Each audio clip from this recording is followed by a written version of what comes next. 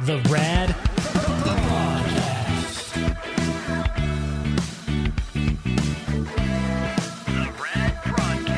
The RAD Prodcast. All right, we're back at it again. Here's another episode of the RAD Prodcast. I'm producer Brandon. And I'm producer Amanda. And you're listening to the RAD Prodcast. It's okay. We got to do some more practice on that. Okay. Do you want me to come in at RAD or do you want me to come in at Prodcast? I thought we've always done RAD Prodcast together. Let's try this again. Okay. I'm producer Brandon. And I'm producer Amanda. And you're listening to the RAD Prodcast. Ta-da! See? Practice makes perfect. There we go. How you doing? Good. How are you? I'm great. How's the sobriety going? It's going. I was going to check and see how many days I was. Now, that face reaction made it look like maybe had a drink? No drinks? No, I haven't. Okay. I have not had a drink. Just haven't had the countdown yet.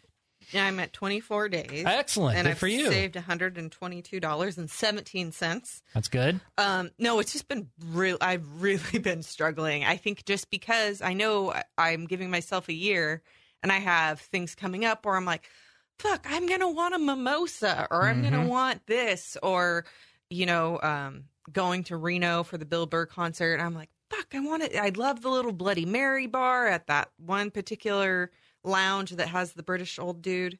I can't remember the name of that lounge, but there's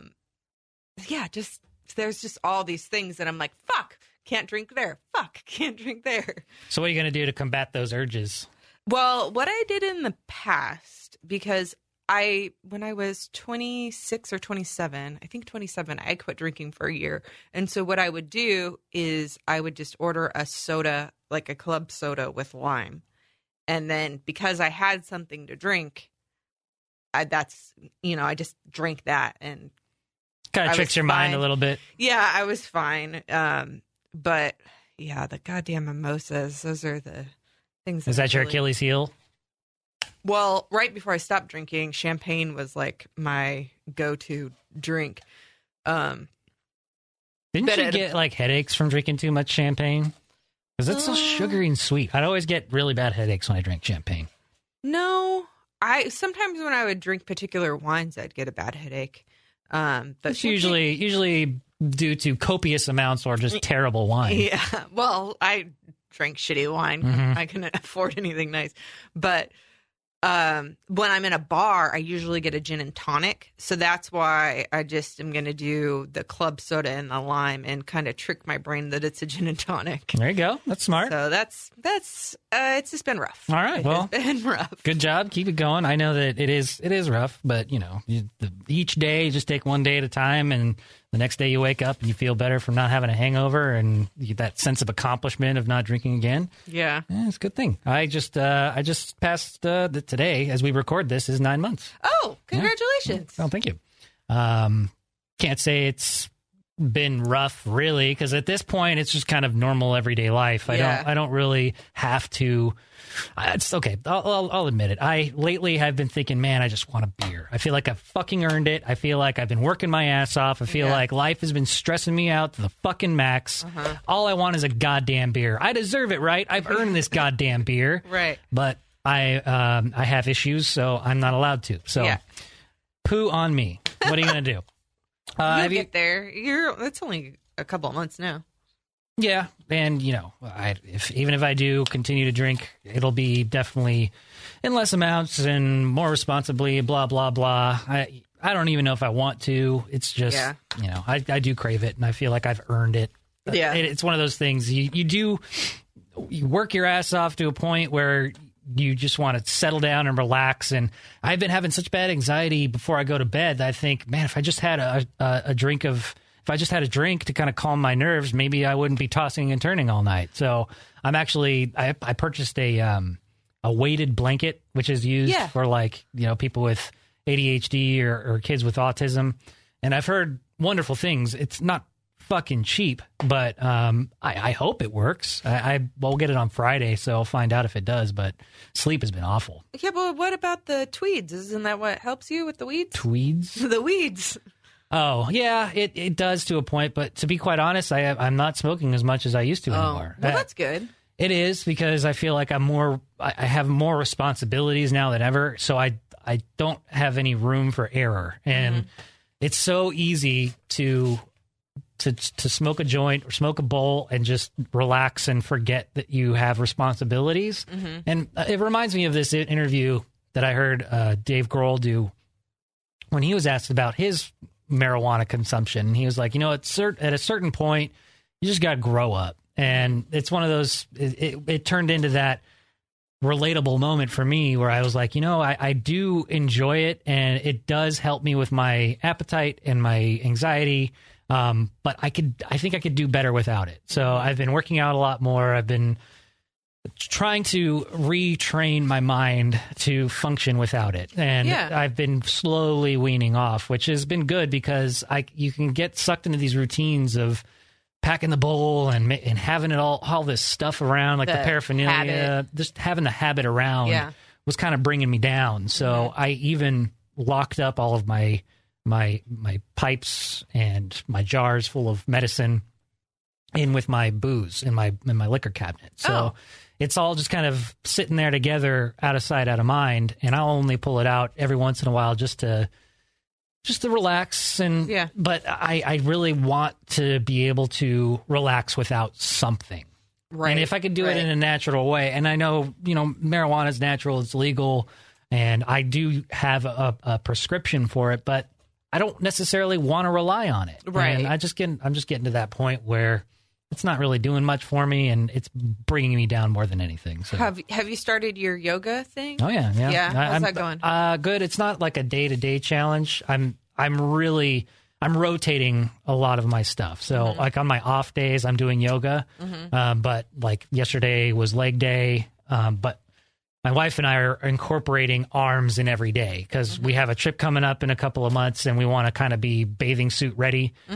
So we're kind of going heavy and hard fast at the beginning to get the foundation going. So it's like arms and legs one day, then arms and core the other day, and then arms and legs the other day, and then yoga to rest. Oh, so nice. Yeah, it's working out really well.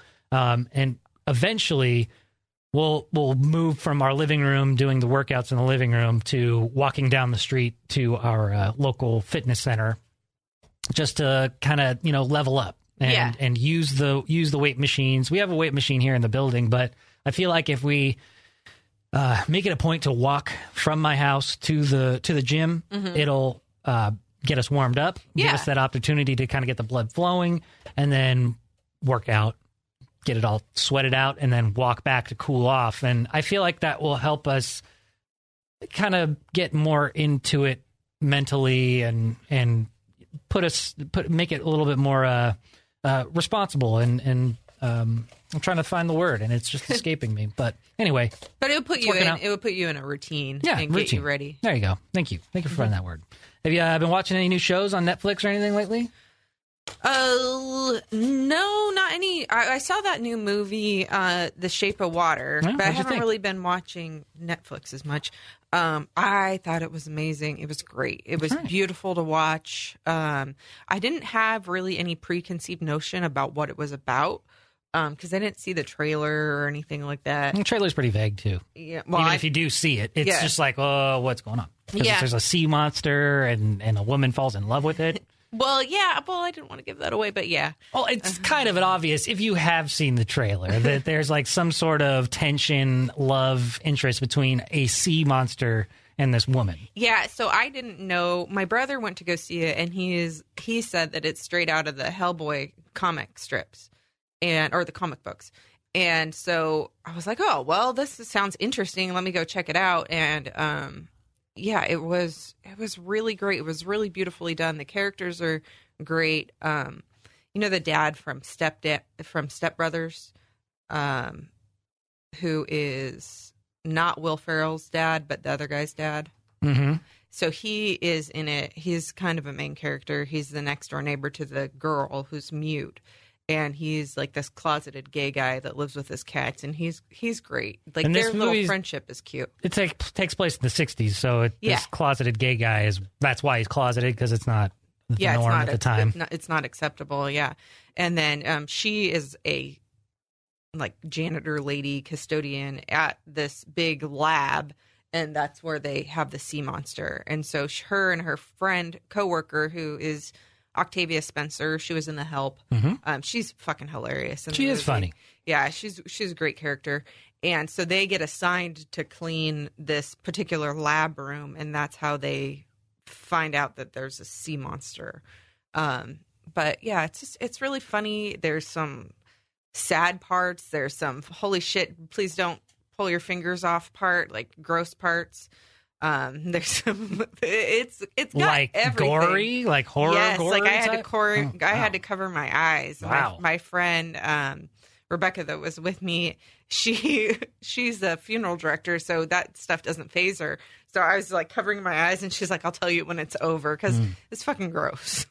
Yeah. Have you ever seen any of the movies by Guillermo del Toro, like Pacific Rim Job or Pan's Labyrinth? Yeah, Pan's Labyrinth. Yeah. He's a great director. Yeah. Everything that he's ever done has always been so visually outstanding. Yeah, I think he did beautiful. Hellboy as well. Yeah, he did.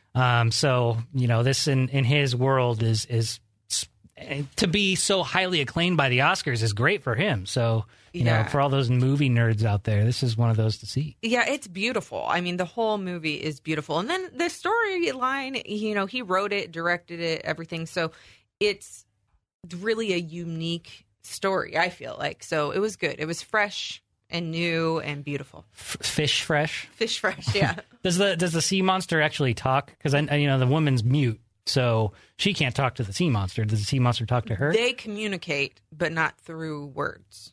Like telepathically? No. God, you just make me say everything. Sea monsters, and I don't know how much belief we're supposed to suspend here. She uses sign language, and not everybody knows sign language, but her coworker knows the sign language, and her neighbor uses the sign language, and she starts to teach the sea monster sign language. So they can communicate that way. Wow, and obviously the lab people don't want this monster to be humanized or anything, right? They want to contain him for experiments and all that. And yeah, they want to learn. They're trying to learn everything they can so that they have an advantage over Russia because it's in the Cold War setting. Oh. And so they don't want him to escape or anything, or escape. And the villain or the boss guy, that's the evil guy, he's played. Did you ever see Boardwalk Empire? No, I haven't. It's one of those on the list that I'll get around to when I can. So it's a really great show. And in that show, there's this prohibition agent that is kind of this horrible guy. He ends up not being horrible, actually, I think, in that show. But, spoiler alert. So his name's Michael Shannon, the actor. And I love him as an actor. Yeah. He's amazing. Yeah, he's a great actor. And so he plays the bad guy in this, and he's just like, you can't help but hate him. But he's a great actor. Yeah. He was, oh man, I can't remember his name, and the nerds are going to kill me, but he was the bad guy in the first Superman movie, Man of Steel. Oh. God damn it, I can't remember the name. Anyway, he's just one of those actors that is just even if he's a bad guy, I just can't turn away. He's amazing. Yeah, so there's this other movie that he was in, and I'm sure it's just like this out movie. It's called Revolutionary Road, and it's based on a book. Oh, I heard of that. It's a really great movie. I watched the whole behind the scenes thing because they filmed it inside of this house, and they wanted it to feel like claustrophobic and hot, and just the acting is really great. And he's kind of a bad guy-ish character in that movie too, and he's just so phenomenal. He goes he gets into the character and just goes for it. He was also in that movie Elvis and Nixon. Oh, I didn't see that. Yeah, well, I don't know if you're going to want to see it now because the guy who played Nixon is Kevin Spacey, and but Michael Shannon plays Elvis. Oh, and this movie is Elvis. Yeah, and when you see it and when you see him, it's kind of comical because he doesn't look anything like Elvis, but he acts like him, talks like him, and as much as I can imagine him acting and talking like. But this movie takes place, or is based on a real event when Elvis demanded to meet the president, who was Nixon at the time, so that he could become an FBI agent to help protect the country. Elvis. Yeah, he was out there. He's a fucking wacko. But this is it was a great movie, and I think I think I could watch it again, knowing that Spacey was playing Nixon. Because it's just such a kind of weird movie, and it because it did actually take place, it was just an interesting kind of fun, nothing too politically serious or anything. Yeah. It was just how they had the two polar opposite types of people, Elvis and Nixon, talking to each other in the White House, and Elvis being like, yeah, look, Nixon, I need myself an FBI badge. I would be interested in seeing it just to see Michael Shannon play Elvis, because I couldn't picture that, but yeah, it's really good. He's a great actor. It's an Amazon original, so you can find it on there. Note to the nerds, I remember what the bad guy in Man of Steel was. General Zod is what he played. Oh, there you go. Speaking of the Netflixes and the Hulus and all that other stuff, I did just see a movie on Netflix called Futile, Stupid Gesture. I started to watch that yesterday. With Will Forte? Yes. Yeah, I could not walk away from this movie as soon as I turned it on. I think it popped up on Netflix on Friday, on the 26th. Top, right?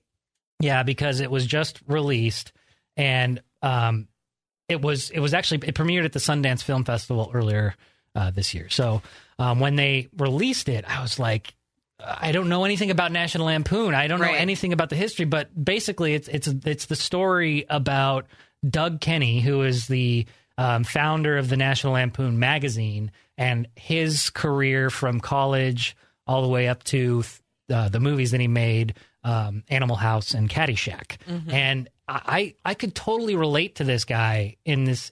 I could totally relate to Doug Kenny in the sense of some of the things that he goes through in his career and his struggles with substance abuse and all this stuff I had no idea about, but it's fucking hilarious. Yeah. And do you like Will Forte? I love Will Forte. The Last Man on Earth is what he's. I love that show. I freaking love that show, and I love him. And I started to watch that yesterday, funny enough, but it was one of those ones that I knew that I really needed to invest, like watching it, and the son had to do homework and stuff like that. Yeah. So I was like, okay, let me just pause this. I'll watch it on the weekend. Oh yeah. But from the very beginning, it was hilarious. Super good writing and very well made. It's actually based off of a book of the same name. So I don't know. I know that it's all based around Doug Kenny's life, but I don't know how much of it is glorified for Hollywood, but man, the shenanigans that they were doing, what they were getting themselves into while making the National Lampoon magazine, like cocaine and sex and drugs, rock and roll. It was quite a time to be alive, I'm sure. Yeah, well, from what I could see of Will Forte, he was doing a great job. Yeah, he's funny. Yeah, he's so his delivery is so unique, I think, and it's just. I don't know. He's so goofy and dorky that he just makes me laugh in anything. He's a very niche actor. I think he's one of those polarizing people that will now. I think he's finally picking up steam as like a respected actor. The Last Man on Earth isn't like a huge successful show. It's still going, so people are still liking it and still watching it. But I didn't expect it to last this long because I feel like he is good at acting so much. I think that he could do so much better than this show, in my opinion, because I didn't really like Last Man on Earth. Well, I love it, and the kids and I watch it together. I think it's hilarious, and where they've gone with it is just so out there. I think it's funny. I'm glad that it's still around because I want to see, like, I don't think it's going to be able to sustain very many more seasons. Yeah, they'll have to end it at some point. So I'm looking forward to where it goes. I hope they don't cancel it. Yeah. But A Futile and Stupid Gesture, that movie, absolutely amazing. If you have nothing going on, drop everything and watch that movie right now. It's really good. We got a couple of Prodcast or Dr. Prod letters. Dr. Prod. One covering some anxiety and another dirty Dr. Rob. But I wanted to get this one out of the way because it's kind of a nice story, and it's referring to one of our previous episodes, episode number 7, where we were talking about kind of my last moments with my mom and saying goodbye and how I used Reiki to kind of say goodbye to her posthumously. So this one is from Katie. You got me hook, line, and sinker, she says. Let me just say, I feel like I was meant to listen to this podcast. Episode 7 is what she's referring to. My mom passed away about a month ago, and the day my mom passed away, I was home. I performed CPR on her, and so did the EMTs. That was the day I started to see the hand of Fatima. Do you know what that is? No. The hand of Fatima is the I should have printed out a picture, but it's the Hamsa hand is an ancient Middle Eastern amulet symbolizing the hand of God. In all faiths, it is a protective sign. It brings its owner happiness, luck, health, and good fortune. The Hamsa hand is a wide variety of different spellings, which includes Hamesh, Hamsa, Chamsa, and Kamsa. It's that hand that kind of looks like it's got two thumbs. Oh, yes. 3 fingers in the middle and then 2 thumbs going on the other side. Yeah, I know what you're talking about. So it's kind of one of those hippy-dippy symbols. Is there an eye symbols. in the middle? Sometimes. Yeah. Okay. Yeah. Yes, I know exactly what that is. Apparently, the letter writer Katie was starting to visualize this after her mom died, which is, kind of it could be a symbol that you already kind of had in your subconscious, but it could also be one of those visions that you might have that brings you peace and happiness. I don't know. She goes on to say, I have since gotten the hand of Fatima tattooed on me to know she is with me all day. And I feel like that's a good thing to do, especially if you lose somebody. If you are willing to, if you want to dedicate a piece of your body in a tattoo form to pay tribute to a loved one. I did the same thing. I put my mom's initials on my wrist to kind of constantly remind me that she's always there. And, if I'm ever feeling down, I can just look down and, oh, yeah, there's her initials. Yeah, I have my parents' initials on my back, but I feel like I want to get something else for them because I can't see that. So I sometimes, like my back tattoo, I forget that I have it sometimes, even though like my whole back is done. Yeah, you can't look at it all the time. The top part is for my parents, but yeah, I never see it. Yeah, so she goes on to say, in a way, I see her and think about her every time I look at it. Similar reasons why I got mine. That day, I was not able to say goodbye. It all happened so fast. So when I heard about the Reiki sessions and your energy healer, I immediately knew that this was her saying to do this. Aww. So, if you believe in this sort of thing, if this is like a sign, or maybe I was the guide, or just your guide pointed you to the direction of this particular episode for you to know, hey, maybe this is a way to reach out to your mom and say goodbye. Absolutely. So this episode, she says, is my way of finding out that this is my mom's way of telling me to say goodbye. So she says, so thank you, Brandon and Amanda, for opening your lives to us maggots and helping us see we are not alone. I thought that was very nice. That is so nice. I'm glad that you were able to find peace and that you are able to get that closure. All right, this next one comes from Allison. She says, hi, producers. Hello. I love the podcast and, of course, the RAD Show. The RAD Show is the regular show we do on terrestrial radio, 98 Rock, K-Dot, and Reno, and we're the producers doing the podcast behind the scenes, blah, blah, blah, blah, blah. Email us, rad@radradio.com. How was that? That was great. Was that okay? You got all the information in there. Awesome. Allison says, I just wanted to thank Amanda for talking about her anxiety and ask her a question. Oh, okay. I got very sick with Epstein-Barr virus for 8 months. Oh, no. Do you know what EBV is? I know that. Is that the one where your face can go numb? I'm not sure, but I went up and got the definition of it just so we knew what we're talking about here. The Epstein-Barr virus, also called the human herpes virus 4, is one of the 8 known human herpes virus types in the herpes family and is one of the most common viruses in humans, and it is best known as the cause of infectious mononucleosis. Oh, so it's basically mono. Oh, gosh. Yeah, but, herpes has many different variations. It's not always the cold sores on the lips or on the genitals. It's like, it could be very many different things. So she goes on to say, after she's had EBV for 8 months, during that time, the virus affected me in terrible ways, both mentally and physically. I started waking up at 1 or 2 a.m. With major chest pain and not being able to breathe. I would be super dizzy and couldn't walk. It has left me with a fear of sleeping. Oh, no. It has also affected my physical activity because now I have turned into a hypochondriac and think there's something wrong with my health or heart. I have had tons of chest x-rays and MRIs. All is good, according to the doctors, and I just can't get over it, though. Do you have any advice? Thanks.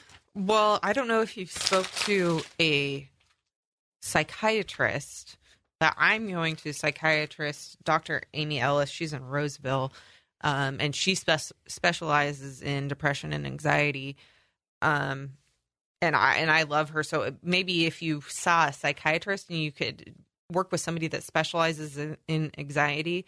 But the other thing is if you're dealing with PTSD from this virus, you may want to look into a type of therapy that's called EMDR. And I can't remember exactly what the acronym is, but it's like eye movement reprocessing something or other.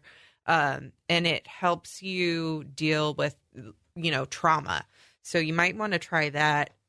And then, God dang, that sucks that she can't sleep. Yeah, in the immediate, maybe something that can help calm your mind and your anxiety. Try meditating. Yeah. Try making a peaceful spot in your house, maybe in a room, dim the lights, make it quiet, make it comfortable. Just sit down, legs crossed, close your eyes, and start breathing and really get into tune with your breath. And maybe that will help you kind of just calm your nerves initially. But I agree. I think that you might be suffering from some sort of PTSD with this disease, especially if you're feeling like you're a hypochondriac and you're always going to the doctor going, what's wrong with me? What's wrong with me? And they're constantly saying nothing's wrong with you. That could cause some more severe issues down the road if you don't tackle that head on right away. Yeah. And so over the last year when I've been dealing with panic attacks, it's usually when I wake up and I'll go right into a panic attack, and it's fucking horrible. But one of the things that I have been doing when I realize, okay, I'm having an anxiety attack, I just repeat to myself, I'm okay. My family's okay. Everybody's okay. Like I just repeat, find something that you can repeat almost like a mantra. For me, it's just telling myself that I'm okay. My family's okay. Everybody's okay. And then that kind of calms me down. But it's fucking scary when you're going through that kind of shit. And I totally understand the not being able to sleep because you're afraid to go to sleep. I was going through that with knowing when I woke up, I was going to have a panic attack. So yeah, I definitely agree with the meditation and this getting in touch with your breath, and find something that you can tell yourself over and over again that will reassure you. And that kind of helps just snap you out of it. Yeah, and if it sounds like she has some decent health coverage, if he's going and getting MRIs and stuff, I mean, that shit's not cheap. But I really do recommend going to see some sort of therapist, maybe not a psychiatrist right off the bat, maybe somebody that you could just talk to, get this off your chest. Yeah. No pun intended. Oh. Just try to take care of yourself and don't freak out. I know that's the last thing that somebody who's suffering from an anxiety attack to hear is don't freak out. Yeah. Because that's not going to be the magic fix. So, that's tough. I've never experienced something like that where I've gotten so sick that I was scared that I was going to be that sick again. Yeah. That's terrifying. I think maybe just looking up somebody that if you're going to do a therapist, a talk therapist, look for somebody that specializes in anxiety, and that would be a good place to start. I'm sure there's plenty of them out there. Yes. Because there is a high demand for that. All right, this next Dr. Prod letter is a little dirty. Ooh. It is from Trevor. He says, Brandon and Amanda, hey guys. What up? Thanks for the amazing idea for a podcast. Yes, you're welcome. You both bring an amazing element to the RAD show, and it's even cooler to hear you both just bullshit with each other about life. I couldn't ask for a better podcast. I do have a somewhat dirty topic to touch on, and I feel like this is a perfect forum, and you all might understand me. It's sexual, so if you're a ninny, then you might want to stop listening. Well, if you're a ninny, then you probably aren't listening to this anyway. Yeah, no kidding. Trevor says, I am gay and I am a top. So that typically means that he's the enforcer. He's the pitcher. He's the one dominant. Yeah, he's the one that likes to be the more dominant person in the couple. But this is where it gets kind of, he wants the advice here. Or maybe just to feel like he's normal. But he likes to be bossed around. That's what he says. Okay. The reason I write this is because I feel like being bossed around is categorically placed in the bottom role, which is kind of true. I guess I just need some self-gratification, knowing I'm not alone and it's okay. I can't seem to find porn where a dominant top gets told how to perform, and to me, it's just so hot. My boyfriend tells me how to have sex with him. I feel like it is so much more gratifying because not only am I being turned on by him telling me what to do, but I also know for a fact I'm pleasing him because he's telling me what he wants me to do. It's a best of both worlds situation. Love you both, and Dawn and Rob, of course. Well, of course. Like, that's it. I mean, he just wants to know if he's normal for being a top, but wanting to be dominated while being a top. Well, he doesn't even want to be dominated. He wants somebody to say, like, yeah, fuck me like that, or fuck me, whatever. I don't think that's weird at all. I think that's, I mean, maybe you're not finding it in porn, because porn is going to go sometimes like very stereotypical. But if it's in your relationship and that's how your relationship works, I mean, when I'm with dudes, I have no problem being dominated, but then also saying, like, yeah, keep right there, or, hold my hips, or whatever the fuck it is that I'm going to say.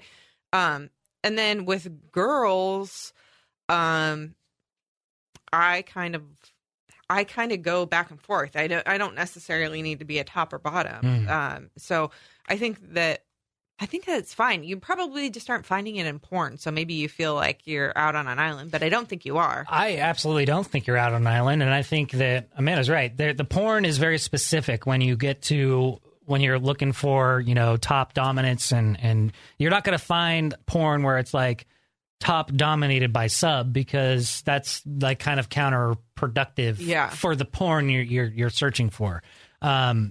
But what you're describing, I think, is more of like considered a switch.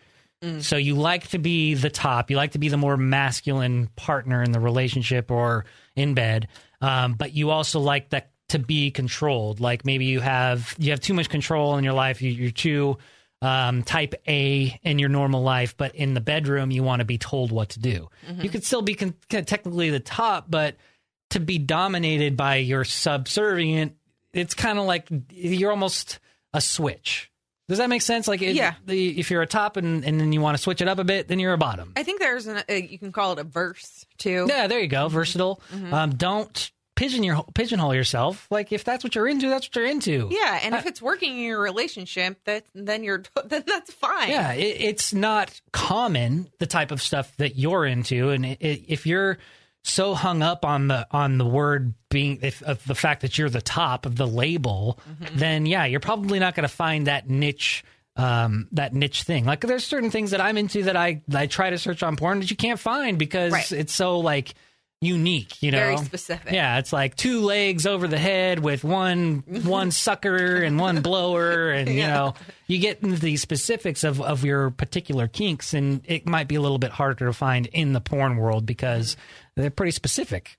So I hope that helped, Trevor. I mean, good for you for being secure enough and knowing what you're into. Yeah. Not a lot of people can do that.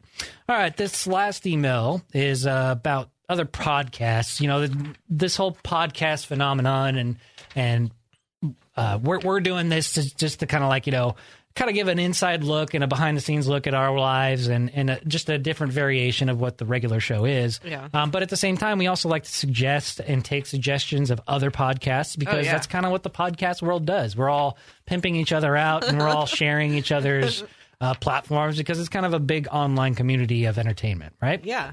So Chris has a couple of suggestions, which I think you've already talked about and suggested it as well. So we'll go by them one by one. Chris says, love the new podcast. He's a longtime listener for the RAD show.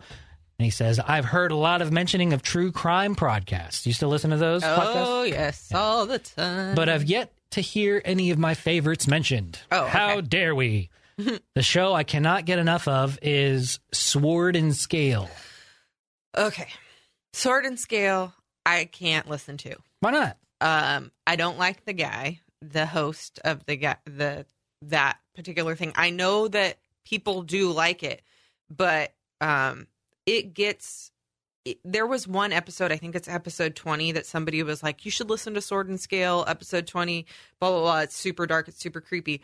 So I listened to it, and it was fucking horrible. Like, it was so creepy that I couldn't stand it. And so it was too much for me. Too dark? Too gruesome, maybe? Like, I don't want to hear about people eating children. Oh. Yeah. Ew. Yeah. Like live children? Or they were killing the kids and then eating them? It was a community of online people that were talking about their next victims and cooking their body parts and all this stuff. And like where to get the children and all this stuff. So it was just... This happened recently? It was episode 20, I think, of Sword and Scale. Right, but the people eating, like this online community? Oh, I have no idea. Okay. I can't remember. Wow. But I listened to that, and then there was a couple other ones where I just don't like the way that the stories are presented. I don't necessarily think they're done in a very respectful way. So I just got turned off from it. I never went back. And I, to be fair, I didn't really give it a very long try. I listened to like a couple and then that was it. So maybe if I were to go back from it, but I have so many other true crime podcasts Yeah, that I do that all the time. that I just don't care to go back to. You've already got your faves. You don't need it. Yeah. So would you say that Sword and Scale is more of a shocking type of thing? Definitely. More than informative and entertaining? Definitely the ones that I listen to are very like gory type of situations that I don't want to listen to. Fair enough. He goes on to say, also worth checking out is Up and Vanished. Oh, I have listened to Up and Vanished, and I do like that. It's like people missing people stories. Ooh, did they ever like what's the craziest one you've heard so far? Do you remember? I can't remember, but they came out with a new one. Up and Vanished came out with a new one, and I can't remember. Is it like a spin-off podcast? It's done by the same people, and I think it's called Atlanta Monster. Okay, and that one I just started listening to. It's like number 2 or 1 or 2 in the poop. in the podcast categories right now, and it is about a killer in Atlanta. So this is the thing with true crime podcasts. I like ones where they like delve into the person's mind and like their background and all that stuff. I don't necessarily like. I do want to hear the details of how they killed the people, but not like super gory. I'm more into it like, what made this person snap, or what was their upbringing. I like to get the kind of the psychology of it more than the gory details. But the investigative portion of it. Yes. Yeah. I love the going through the cop files and stuff. Yeah. The forensic profiling and all that stuff. I love that kind of stuff, but I don't want to hear 2 people talking about how they ate a kid, boiled their bones. But but the Up and Vanished one is, it's not like that. And I've listened to a couple. And then that same Up and Vanished people have, I believe it's called Atlanta Monster. How about S-Town and Sworn are the last 2 that he suggests. So S-Town is amazing. I've never heard of the other one. Sworn. Yeah, I never heard of that. Okay. The S-Town it follows this guy, John McLemore, and he I love McLemore. Thrift shop. Not that. Oh, different McLemore? Yeah, he's this guy that grew up in some southern town. I can't remember now. But he fucking hates it. And he is very liberal and has believes in all these different things. But where I want to say it's Alabama or somewhere where he is fucking, they don't believe in any of that stuff. And he is a clock fixer, and it's like a very antiquated old thing. But he made a bunch of money off of people like clock collectors sending him the clocks. It's really, really fascinating because you think the story is going to go one way and then it totally twists the other way. And the John McLemore guy, he's just so interesting and captivating the way his mind works. And then the other people in the story, it's a really, really good story. And I think I know it's less than 10 episodes. It's either 8 or 6. So it was just a limited run? Yeah, it's from the people that did Serial, so it's that same kind of production quality. Who brought you Count Chocula and Lucky Charms? No, who brought you Serial is the kind of the big podcast that broke everything with the Adnan Syed and Heyman Lee story about Adnan, who is convicted of killing Heyman Lee, and that was his girlfriend. But anyway, from those same people, they brought you S-Town, and S-Town is really good. Also, another one to listen to. If this guy, what's his name again? Chris. If you haven't listened to Dirty John, I would definitely listen to Dirty John. It's great. That just sounds funny. That just sounds like a sexual act. Oh, I got a Dirty John last night. Oh, well, sweet. Yeah, Dirty John. It's about this mom's boyfriend and their relationship and what happens to him and stuff like that. It's really, really great. So, Chris, you can go suck it, because apparently we have talked about a lot of your favorites, and Amanda just covered all of them for you. So, well, I don't know what Sworn is. Well, you'll have to check it out and report back. But basically, what I'm gathering here is you don't really like the same ones that he likes, but you are suggesting better ones for Chris, which is good. I do like S-Town. S-Town was amazing. Up and Vanished is pretty good, too. But Sword and Scale? Sword and Scale is... I think there are a lot of people that like it. It's just not for me in particular, because I don't want to hear about dead kids. Fair enough. And Chris finishes off the letter with a question for me. He says, Brando, curious if you still frequent B-Sharp Barbershop, or have you moved on? I am currently hunting for a new barbershop to call home and trust RAD recommendations. Yes, I do go to B-Sharp Barbershop. It's on Auburn Boulevard in Sacramento, and that's where you see the haircut I got today. Woo-hoo. But you can't see it because you're listening to the podcast. But yes, I do go there.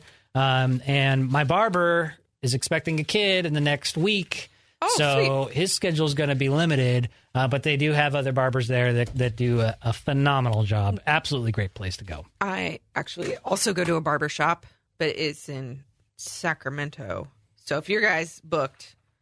My girl, it's called Jimmy's Barber Garage, and they have a bunch of people, and I see Emily. Yimmy.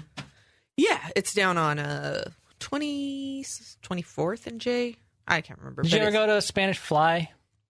No. I have a friend that worked there. I don't know if he still does. I don't know. I've heard good things. It's one of those really nice, pricey salons. Yeah, I had a friend that worked there, Anthony. I don't know if he still does. Yeah, it's hard to find a good barber salon, hairstylist or whatever for good prices. And B-Sharp is very reasonable prices. And one of the things that got me going at first was they give you a complimentary beverage of your choice, from water to whiskey.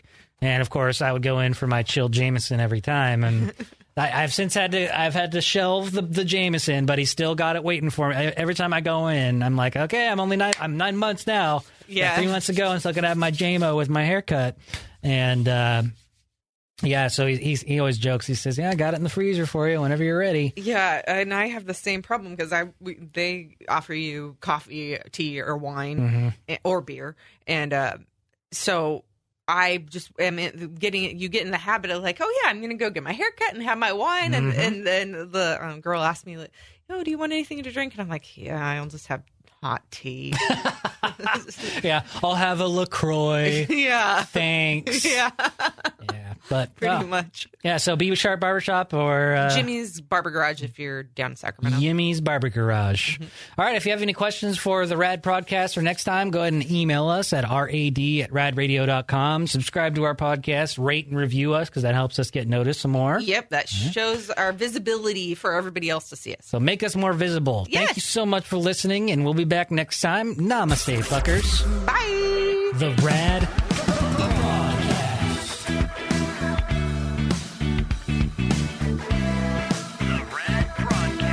The RAD Prodcast.